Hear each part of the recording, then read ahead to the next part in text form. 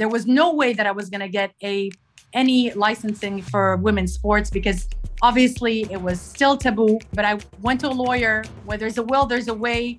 And he said, you can get a license under the Ministry of Commerce and under the Chamber of Commerce. And that's how I was able to start up a sports company, yet that functioned as a sports club or a sports academy. Richard, today we have an awesome interview with Lina Almaeena. Lina spent well over a decade leading the charge for women's sports in Saudi Arabia, and she was a pioneer in advocating for the benefits of sports, not just for women, but for everyone. In 2006, Lina co-founded Jeddah United, one of the leading sports companies in Saudi Arabia. In 2014, Forbes listed her as one of the most powerful women in the Arab world. Richard, this was fun. I think our listeners on the podcast, our viewers on the YouTube video will really enjoy this. This is, Lina is authentic, genuine, sincere, enthusiastic about what she's doing. And you mentioned that 10 years, she's still a champion for women's participation in sports. But I think she also, and this will come through in the discussion. She's just finishing a term as a member of the Majlis Shoura, which is she served there as well, sort of taking a hiatus from helping lead the Jeddah United Sports Club. Lina is remarkable. Now, she would resist that description because she's a humble person. But I would also agree with her, because I think her point is, all right, whatever you think of me, and I think she's remarkable. I think when you listen to this and watch this, you'll think she's remarkable. The important thing to remember, she's not unique. And by that, I mean, and you and I, Lucian, we've met any number of Saudi women who evince and embody the same characteristics as Lina in terms of a real commitment, not only to her family and her career, but a keen awareness of what their role is and how they can contribute to women in terms of their progress in Saudi Arabia. And also they see that part and parcel with the larger progress in Saudi Arabia. So what will come through in this interview, I think, this discussion, is not only all that she's done and all that she's doing, but where she feels that fits into her role as a citizen of Saudi Arabia, and how deeply she takes that, deeply important she thinks that role is. And I think it's something that we often see. I mean, I think as Americans, we forget that we all have a responsibility to be good citizens. I think in a young country, and Saudi Arabia is a young country, Saudis feel it very closely. We have to represent, we have to commit, we have to be solid citizens, because we're all sort of pushing in the same direction. And that comes through strongly with Lina. So like I said, I think we can all agree she's remarkable. She won't accept that, but she's not unique. There's a lot of women in Saudi Arabia like her, even as remarkable as she is. So I just think this will be a very interesting discussion for our listeners and our viewers. Absolutely. So without further ado, let's get to it. Here's our conversation with Lina Almaeena. Your love of sports, when did that begin?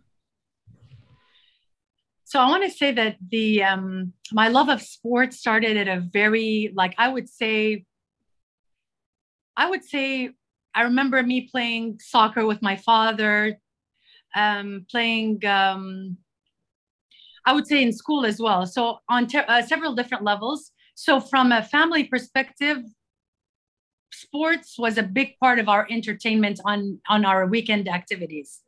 So that was for sure an integral part of how it, came about. Also, having been in a private Saudi school, I definitely was exposed to a lot of programs. So all the schools that I went to in Saudi Arabia, even in the 80s and in the 90s, definitely did have PE in it, which is of course minority of schools. But basketball was actually the number one sport in these private schools because it's just easier to facilitate basketball versus football in terms of the fields and so forth. So also, I have to add that being also exposed because my father was in the media, he got to see a lot of the all the celebrities who did come to the kingdom, and a lot of them were sports champions and sports figures like Muhammad Ali Clay. I remember when he came to the kingdom, and my father hosted him, and me as a kid, meeting Muhammad Ali Clay, the greatest, was a big deal. And I really think these type of encounters, along with Imran Khan, today's Pakistan's prime minister, but also the world champion in cricket, had a lot to do with my love and passion for sports and even my career in sports in the future. You ended up going abroad to college. How'd you end up at the University of New Mexico? So my cousins are half American. So my uncle is married to an American. So my aunt is American, basically. And she, even though she's from Huntington Beach, California, her sister bought a ranch in Albuquerque, New Mexico. And when my cousins graduated, we're all the same age, and we graduated from high school around the same time, and they were going. So my uncle actually said, you're one of my daughters. I want you to go, and with his wife and my younger cousin. So we all actually, I went from Jeddah, Saudi Arabia in 1995 to the University of New Mexico in Albuquerque. At a time where there was hardly any direct flights, even from JFK, but it was a great experience. It was fantastic, but I wasn't alone. I was around amongst family. So, right. And I got to also continue my passion in basketball. I signed up for a class in basketball at the university.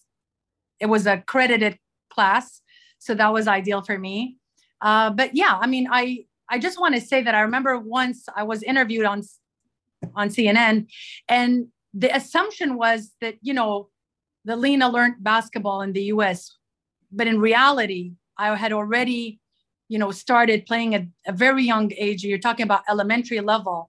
And I was captain of my intermediate and high school teams here in Saudi Arabia, learned from Saudi coaches. And my uncle Tariq actually was my first coach. We had hoops in our garages. So that's what we did on the weekends, and I just continued this passion, I guess. So what would you say is your best attribute in terms of basketball? As you know, we Lucia and I played as well. And so, I used to be a really good three-point shooter. I was a center, and I mean, now I play social basketball. Sure. So I'm not really big on where I'm placed on whether I'm a 1 or a 5. It really doesn't matter at this point. I prefer 3-on-3 today, but it's all good. Then you came back east to George Mason, where actually Lucian earned his master's, and you were studying communications.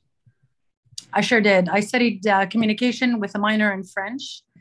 And ironically, when I first moved to the US in 95, I was actually a political science major. But then I was thinking in terms of work-wise, what are the opportunities at that time for a political science major for women? And I actually transferred to communications. And, who would have thought later on in life that I would venture into politics? But yeah, so I did communications and French minor. And you finished up at AU in the UK, right? American University? For my master's, I did Right. a psychology and specialized in women's psychology at the American University in London. So you're set up communications, psychology, for whatever. You come back and you've always been a champion for women's sports. And we'll get to this later. Women's sports is now a priority for the kingdom as a result of Vision 2030. But you were very early on this. And in 2006, you set up Jeddah United Sports Club. Can you tell us about that? The motivation, how you built it, major challenges, major successes? We'd love to hear about that. So I want to say that it was really a social and entrepreneurship initiative. When I started the team, it was because I was going through, I just, given birth to my daughter, and I was going through a lot of, I would say postpartum depression. There was hardly any opportunities for me to leave for nurseries in the kingdom at that time. My mother was a working grandmother, so I didn't have that option of leaving my, newborn with. And I just was, I waited until basically my husband would come back from work, and I restarted the team. He actually said he played basketball with the guys, and he was like, there's a family court. Why don't you just call your friends from high school and go play basketball? And to be honest with you, that first practice I had, and I will tell you that it was in March of 2003. Wow. That changed my world. It just, my psyche, from 180 degrees, from feeling very stressed, low, depressed, whatever negative emotions that I was going through at the time. I would say in exactly 90 minutes, I was on cloud nine. I just felt so energetic, so ecstatic. And I was like, wow, I forgot that feeling. And, and I just felt like, wow, that's how I felt like I was 17 again.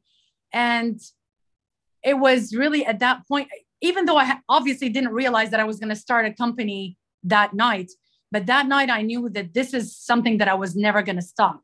And it took me 3 years when my mother came up to me and said, when are you going to get a job? My mother is a working mother. She believes in, you have to be a good citizen and an effective citizen. And you can combine being a good mother and being productive in society. And she raised 5 kids working as a radio journalist at the Ministry of Information at the time. She was one of the first TV. She read the news on Saudi TV for a while. And I remember watching my mother as a really young girl, watching my mother read the news in the 70s, like in the late 70s. And I was like, yeah, that's right. It's not a choice for me. I can't just sit at home, and it's not an excuse. My daughter's 3, et cetera, et cetera. And that was the turning point where we found a loophole. There was no way that I was going to get any licensing for women's sports, because obviously it was still taboo. But I could easily get not easily, but I went to a lawyer. Where there's a will, there's a way. And he said, you can get a license under the Ministry of Commerce and under the Chamber of Commerce. And that's how I was able to start up a sports company, yet that functioned as a sports club or a sports academy. So you did a loophole through the Council of Saudi Chambers at the time, and you set up the Jeddah United. And where did it go from there? Was it a great response? Was there terrific interest? So we grew from, I don't know, 8 women or 10 women to 500 plus sports academy that catered to women and youth, because a lot of these women had kids, they had siblings, they had brothers, they had sisters. So we grew into really an academy, and we weren't able to cater to all the demand and the requests of people in Jeddah that wanted to enroll in basketball specifically as a team sport. And especially at a time where there was hardly any entertainment, there were no, movie theaters, not that many activities, especially sports activities.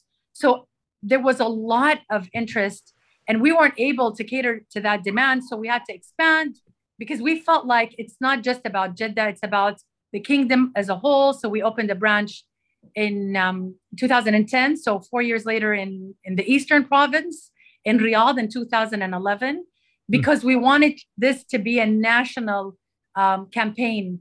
And we had international goals as well. And our main international goal was to change stereotypes of Saudi women around the world. So we traveled the world really, from Malaysia to the east to all the way to the United States and the West.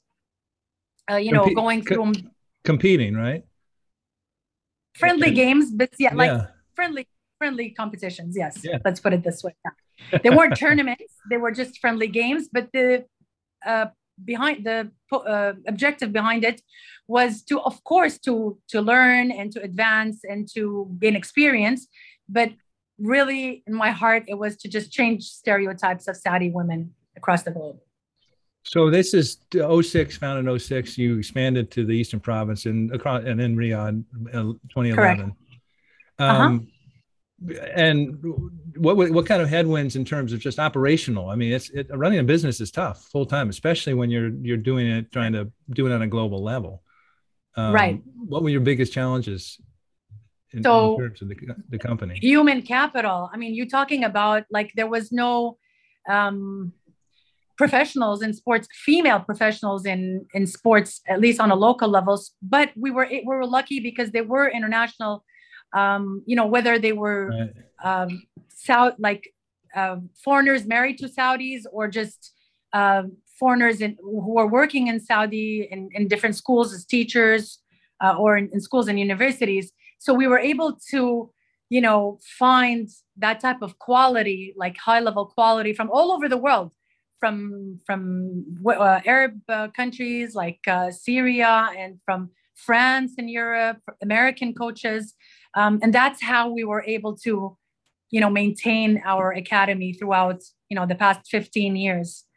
That's great. That's your own little bit of this only little basketball technology transfer, because they're bringing in their skills and their coaching philosophies. 100%. I'm really interested in how your businesses were impacted by the coronavirus, because it's such a social enterprise and it's children. Could you talk a little bit about that? Like when you found out about the coronavirus and how you managed it, and it looks like everything's back, but it's risky because it's a contact sport, obviously. And especially there where we went by the rules of the Ministry of Sports. So when we shut down for an X number of months, but then obviously we followed the rules of the ministry.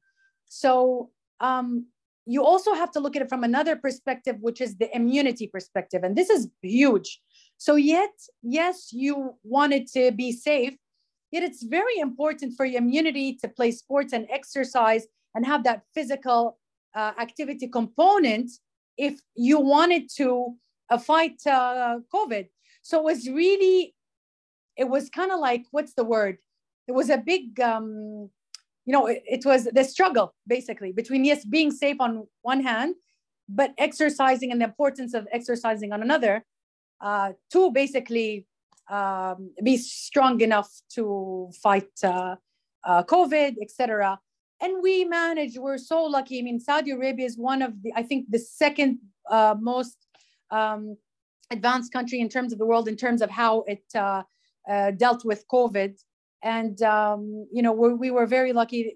The nation was very much abiding to all the rules and the regulations. And when you also look at it, I want to say that 70% of the frontliners globally were women. And this was huge because the women globally had a lot to do with how to fight COVID and how to, it was just, like I said, it was tough times. But one thing I think for me, one of the most important lessons that we learned as a universe is that it was one of the most uniting times of our lives across the globe. We were all united, regardless of, race, religion, gender, ethnicity, etc. And we felt like we had we're fighting the same enemy, worried about the same, had same concerns, wishing for the same, situation and so forth. So I think this is also one of the blessings of COVID. And I just wish for a safe world, just like anyone else. Yeah, interesting. So I don't want to leave Jeddah United because it's a business, and that's what I find really interesting. But you were named to the Majlis Shura in 2016. For listeners, this is the Consultative Assembly in Saudi Arabia, 150 members by mandate. Excuse me, 30 of them are women. This was, since it was established, I think this was the third sort of group to go through. Is that correct? Second. All right. Was this a surprise?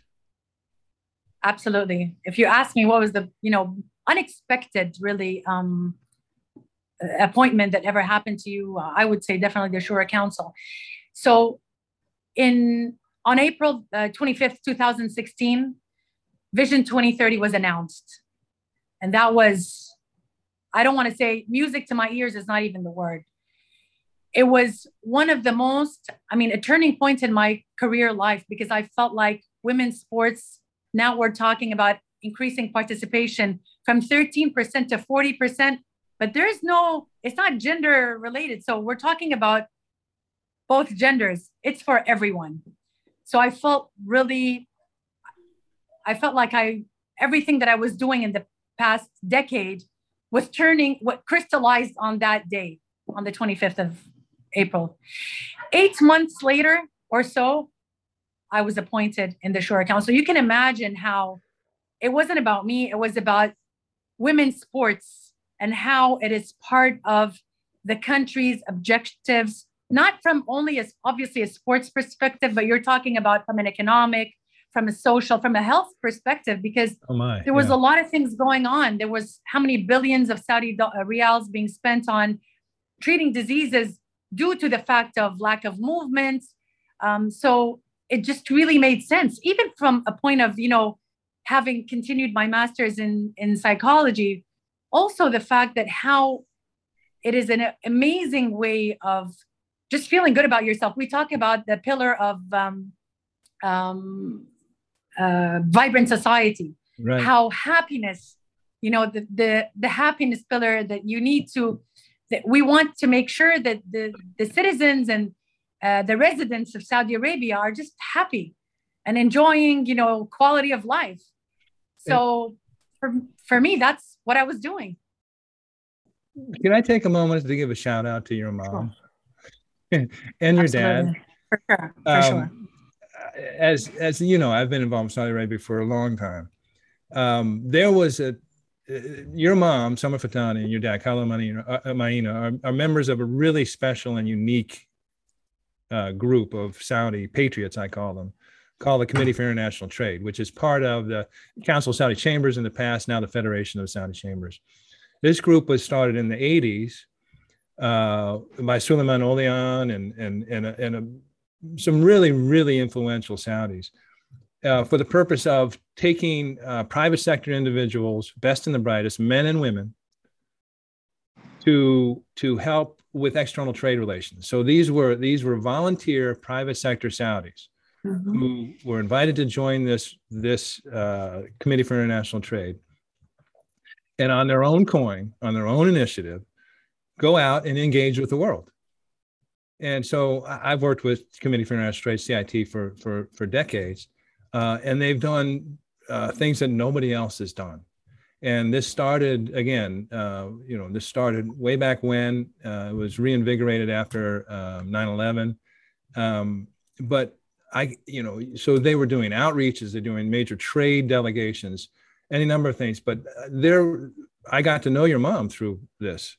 And your mom, along with women like Thraya Al-Rayed and Dr. Salwa Hazza, two women who preceded you as members of the Shoura Council, they would come on delegations. And I would never forewarn people. We're talking with the World Affairs Council or some civic society. I would never forewarn them on what they were going to see.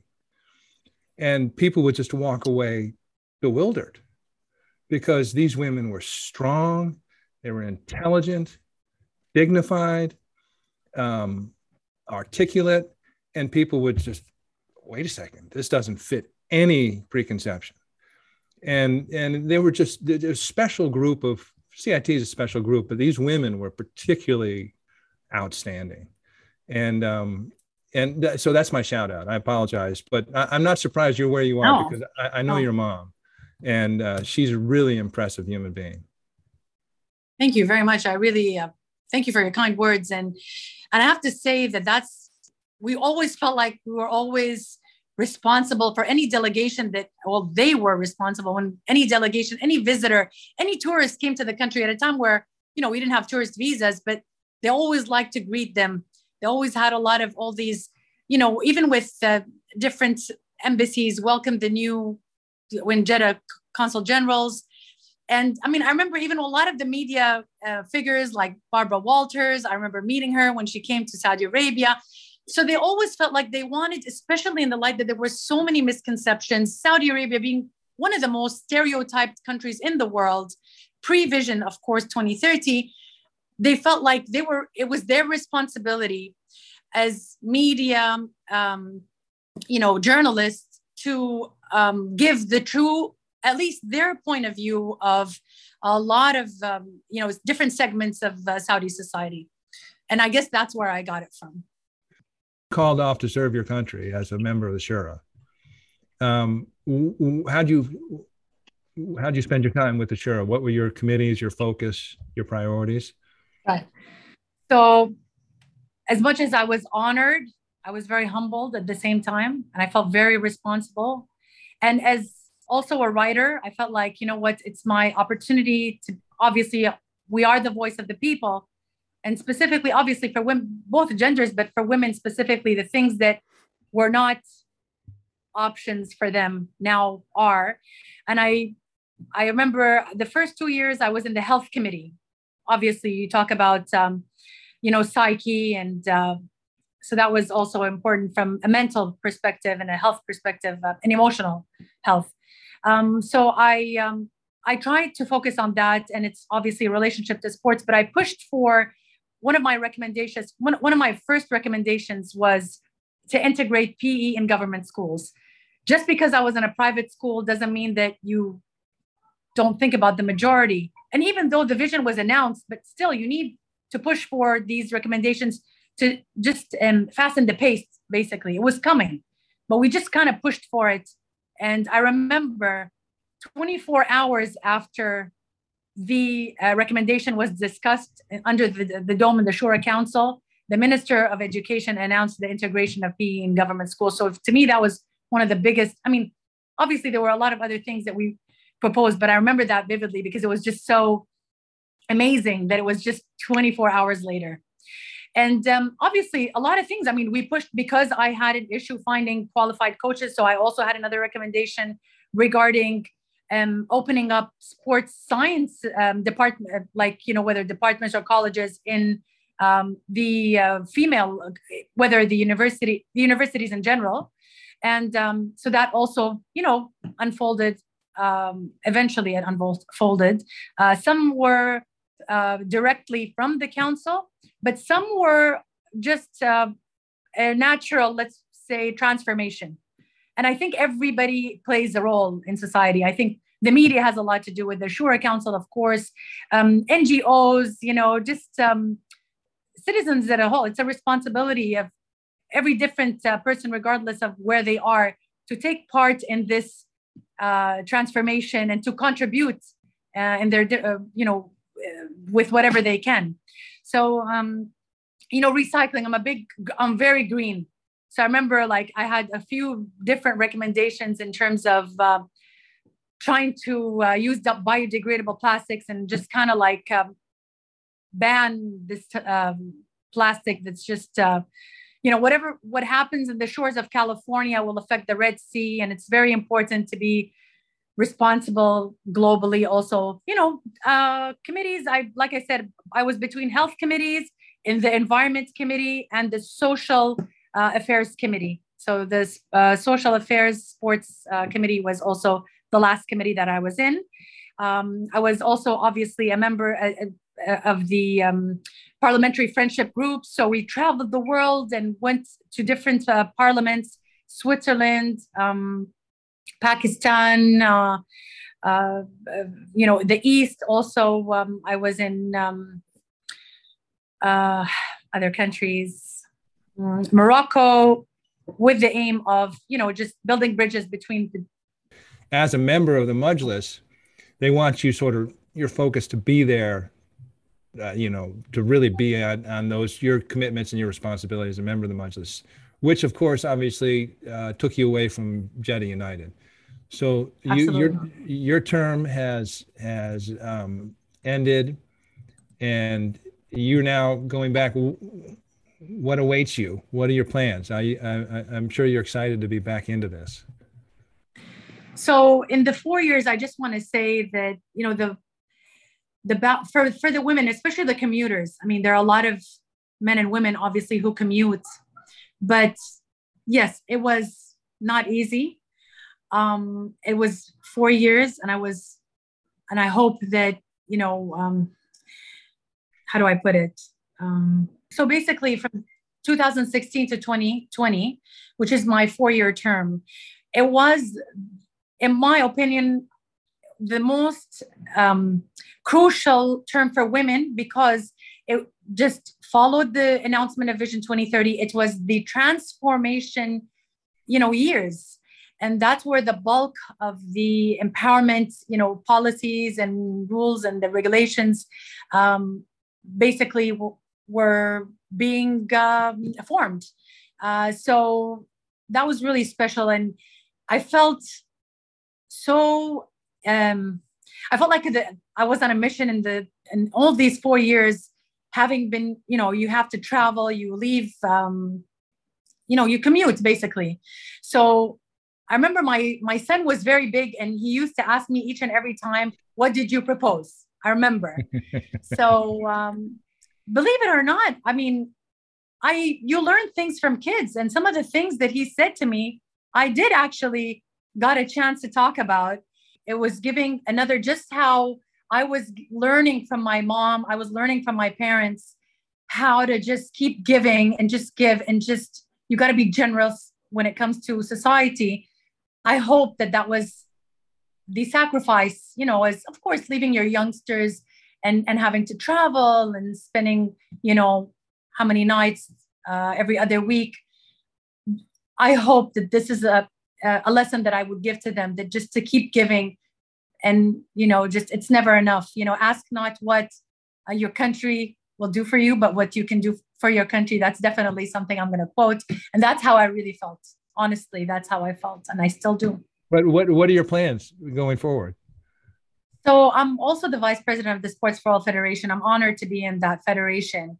And, this is where, Princess Rima, our ambassador in the US, was heading before she became ambassador. And now it's headed by Prince Khalid bin Walid bin Talal. And I'm still very much involved with sports throughout the kingdom. It's not just the private initiative, but I still have that, responsibility to keep promoting and keep pushing as much as I can. And we were just in Riyadh a while back, and I participated in the opening game in the Global Goals World Cup, because it is a universal language. That's how we connect with the world, and, share beautiful messages of peace, and, sending out whatever message through that language of sports. So throughout my 15 years in Jeddah United or Riyadh United, we had tournaments. And these tournaments would have like messages like the no smoking tournament, or the drink milk tournament for kids, or the, breast cancer tournament. Right. And a lot of people thought we were nonprofit, because they didn't realize that, you can have a win-win situation. And we tried to, use sports for good, whether it was sending good messages or promoting the sports or health benefits, et cetera, et cetera. But we try to also be very much in tune with our identity. And I'm big on that. As a mother of 2 daughters, I think it's very important to not lose touch of, who you are. And I always say a person without a history is a person without a future. And it's very important to look at it in that perspective. So, and that's also very much part of Vision 2030. Yes, it is globalization, yet it's also, national identity. It's very, and I'm very big on that as well. Do you want to give us a tour? I sure do. I think this would be a perfect time for that. Okay. Awesome. Perfect. So, all right. So I will take you on a tour.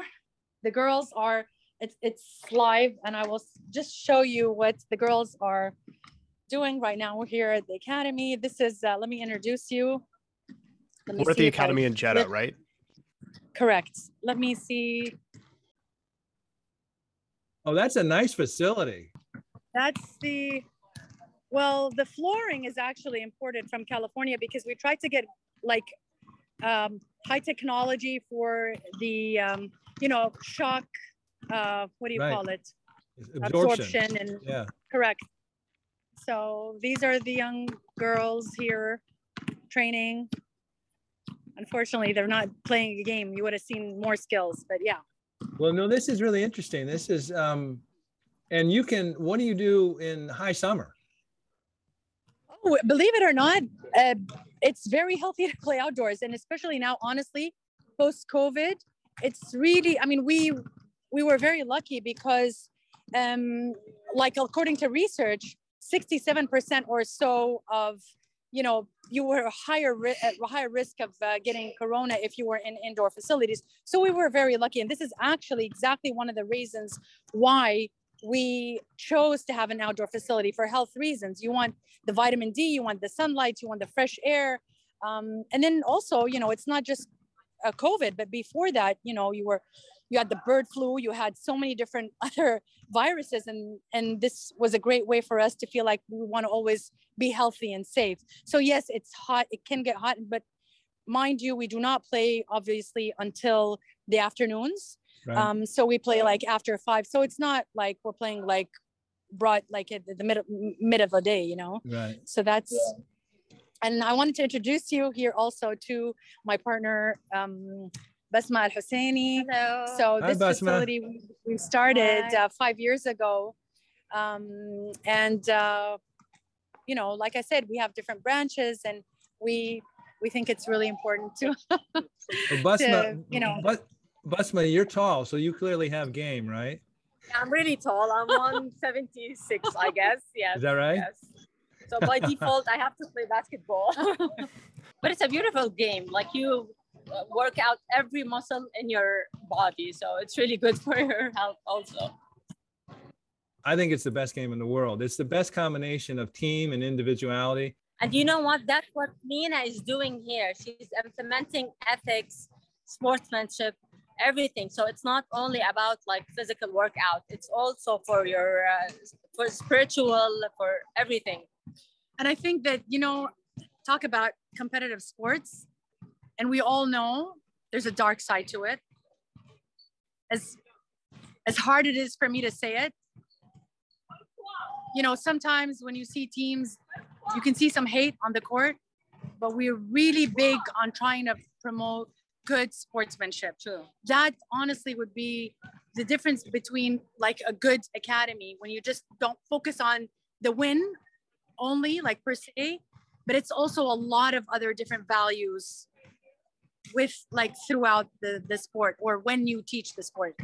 I believe, and this is someone who's played team sports, Lucian's the same way, who's coached all his life. I believe team sports teaches everything you need to know about life. That's my sense. And, when we started speaking, Lina, you said, I went out in 2003 and, invited my friends out there, and it was just transformative, when you first played. And, honestly, that camaraderie that you get with team sports is unlike anything else. And it teaches you so many things. So I'm a huge fan of what you're doing, and agree 100% on why it's important. Thank you for saying that. I just want to say, we do have actually we're a co-ed academy. So we have a big boys and men's division that not a lot of people, like media, especially here, like to focus on the women's division more. But in reality, we are a both gender academy. Basma, what's your background? I studied English literature. I lived in Vancouver for 7 years with my husband. He was studying medical school. I have 4 girls who are also, they're tall, just like me, and they're playing basketball too. What else? I don't This know. was a long time friend. So we're family friends from a long time. And, you know, Bisma is one of those dedicated mothers, you know, with 4 girls. And she, you know, with her beginning of her career, she was just, you know, obviously in Canada for 7 years. And she just was raising her girls. And then she called me one day and she said, Lina, we have a piece of land. Are you interested to have a division here? And I said, of course. And the rest is history. Because I do believe in Lina. She did a lot in Saudi Arabia where it was really hard to find a place to play basketball. So, and she has passion to do it. And it's not only about, it's a business, but she has passion. Like, it's a beautiful place. It's a happy place where everyone is enjoying each other. So that's why I found it's really special to be partnered with such a lady. Like, it's a big name. Lina is a very big name. Okay, I'm getting flattered like a lot, you know. It's You true. do the No. editing. I didn't prepare anything. And just you put sorry, me I put on this spot, spot. I'm so sorry. It's my bad. Yeah. Well, promise me if next time Lucia and I are in Jeddah, we can come by and see the facility. For sure. We'd be honored. We'd be honored to have you. And I want to introduce you to someone else who is also one of the founding players, and now she is an assistant coach. Her name is Tam Sadiq. So she says she's shy, but Hi. Hi, how are you? I'm good. How are you? So you're a coach there. Yeah, I just started coaching like a few months ago. That's exciting. Are you enjoying it? Yeah. It's pretty fun. It's a And a lot good harder. experience. It's a lot harder to coach than play, isn't it? It is, yes. Especially when the kids are naughty. Yeah. So what's your secret in terms of getting the kids motivated and engaged? Well, there's no secrets really, but like we try to encourage the girls to watch our games so they get motivated to do better. So you're playing. So you're on a team, and are there levels of teams? So there are levels of teams. Yeah.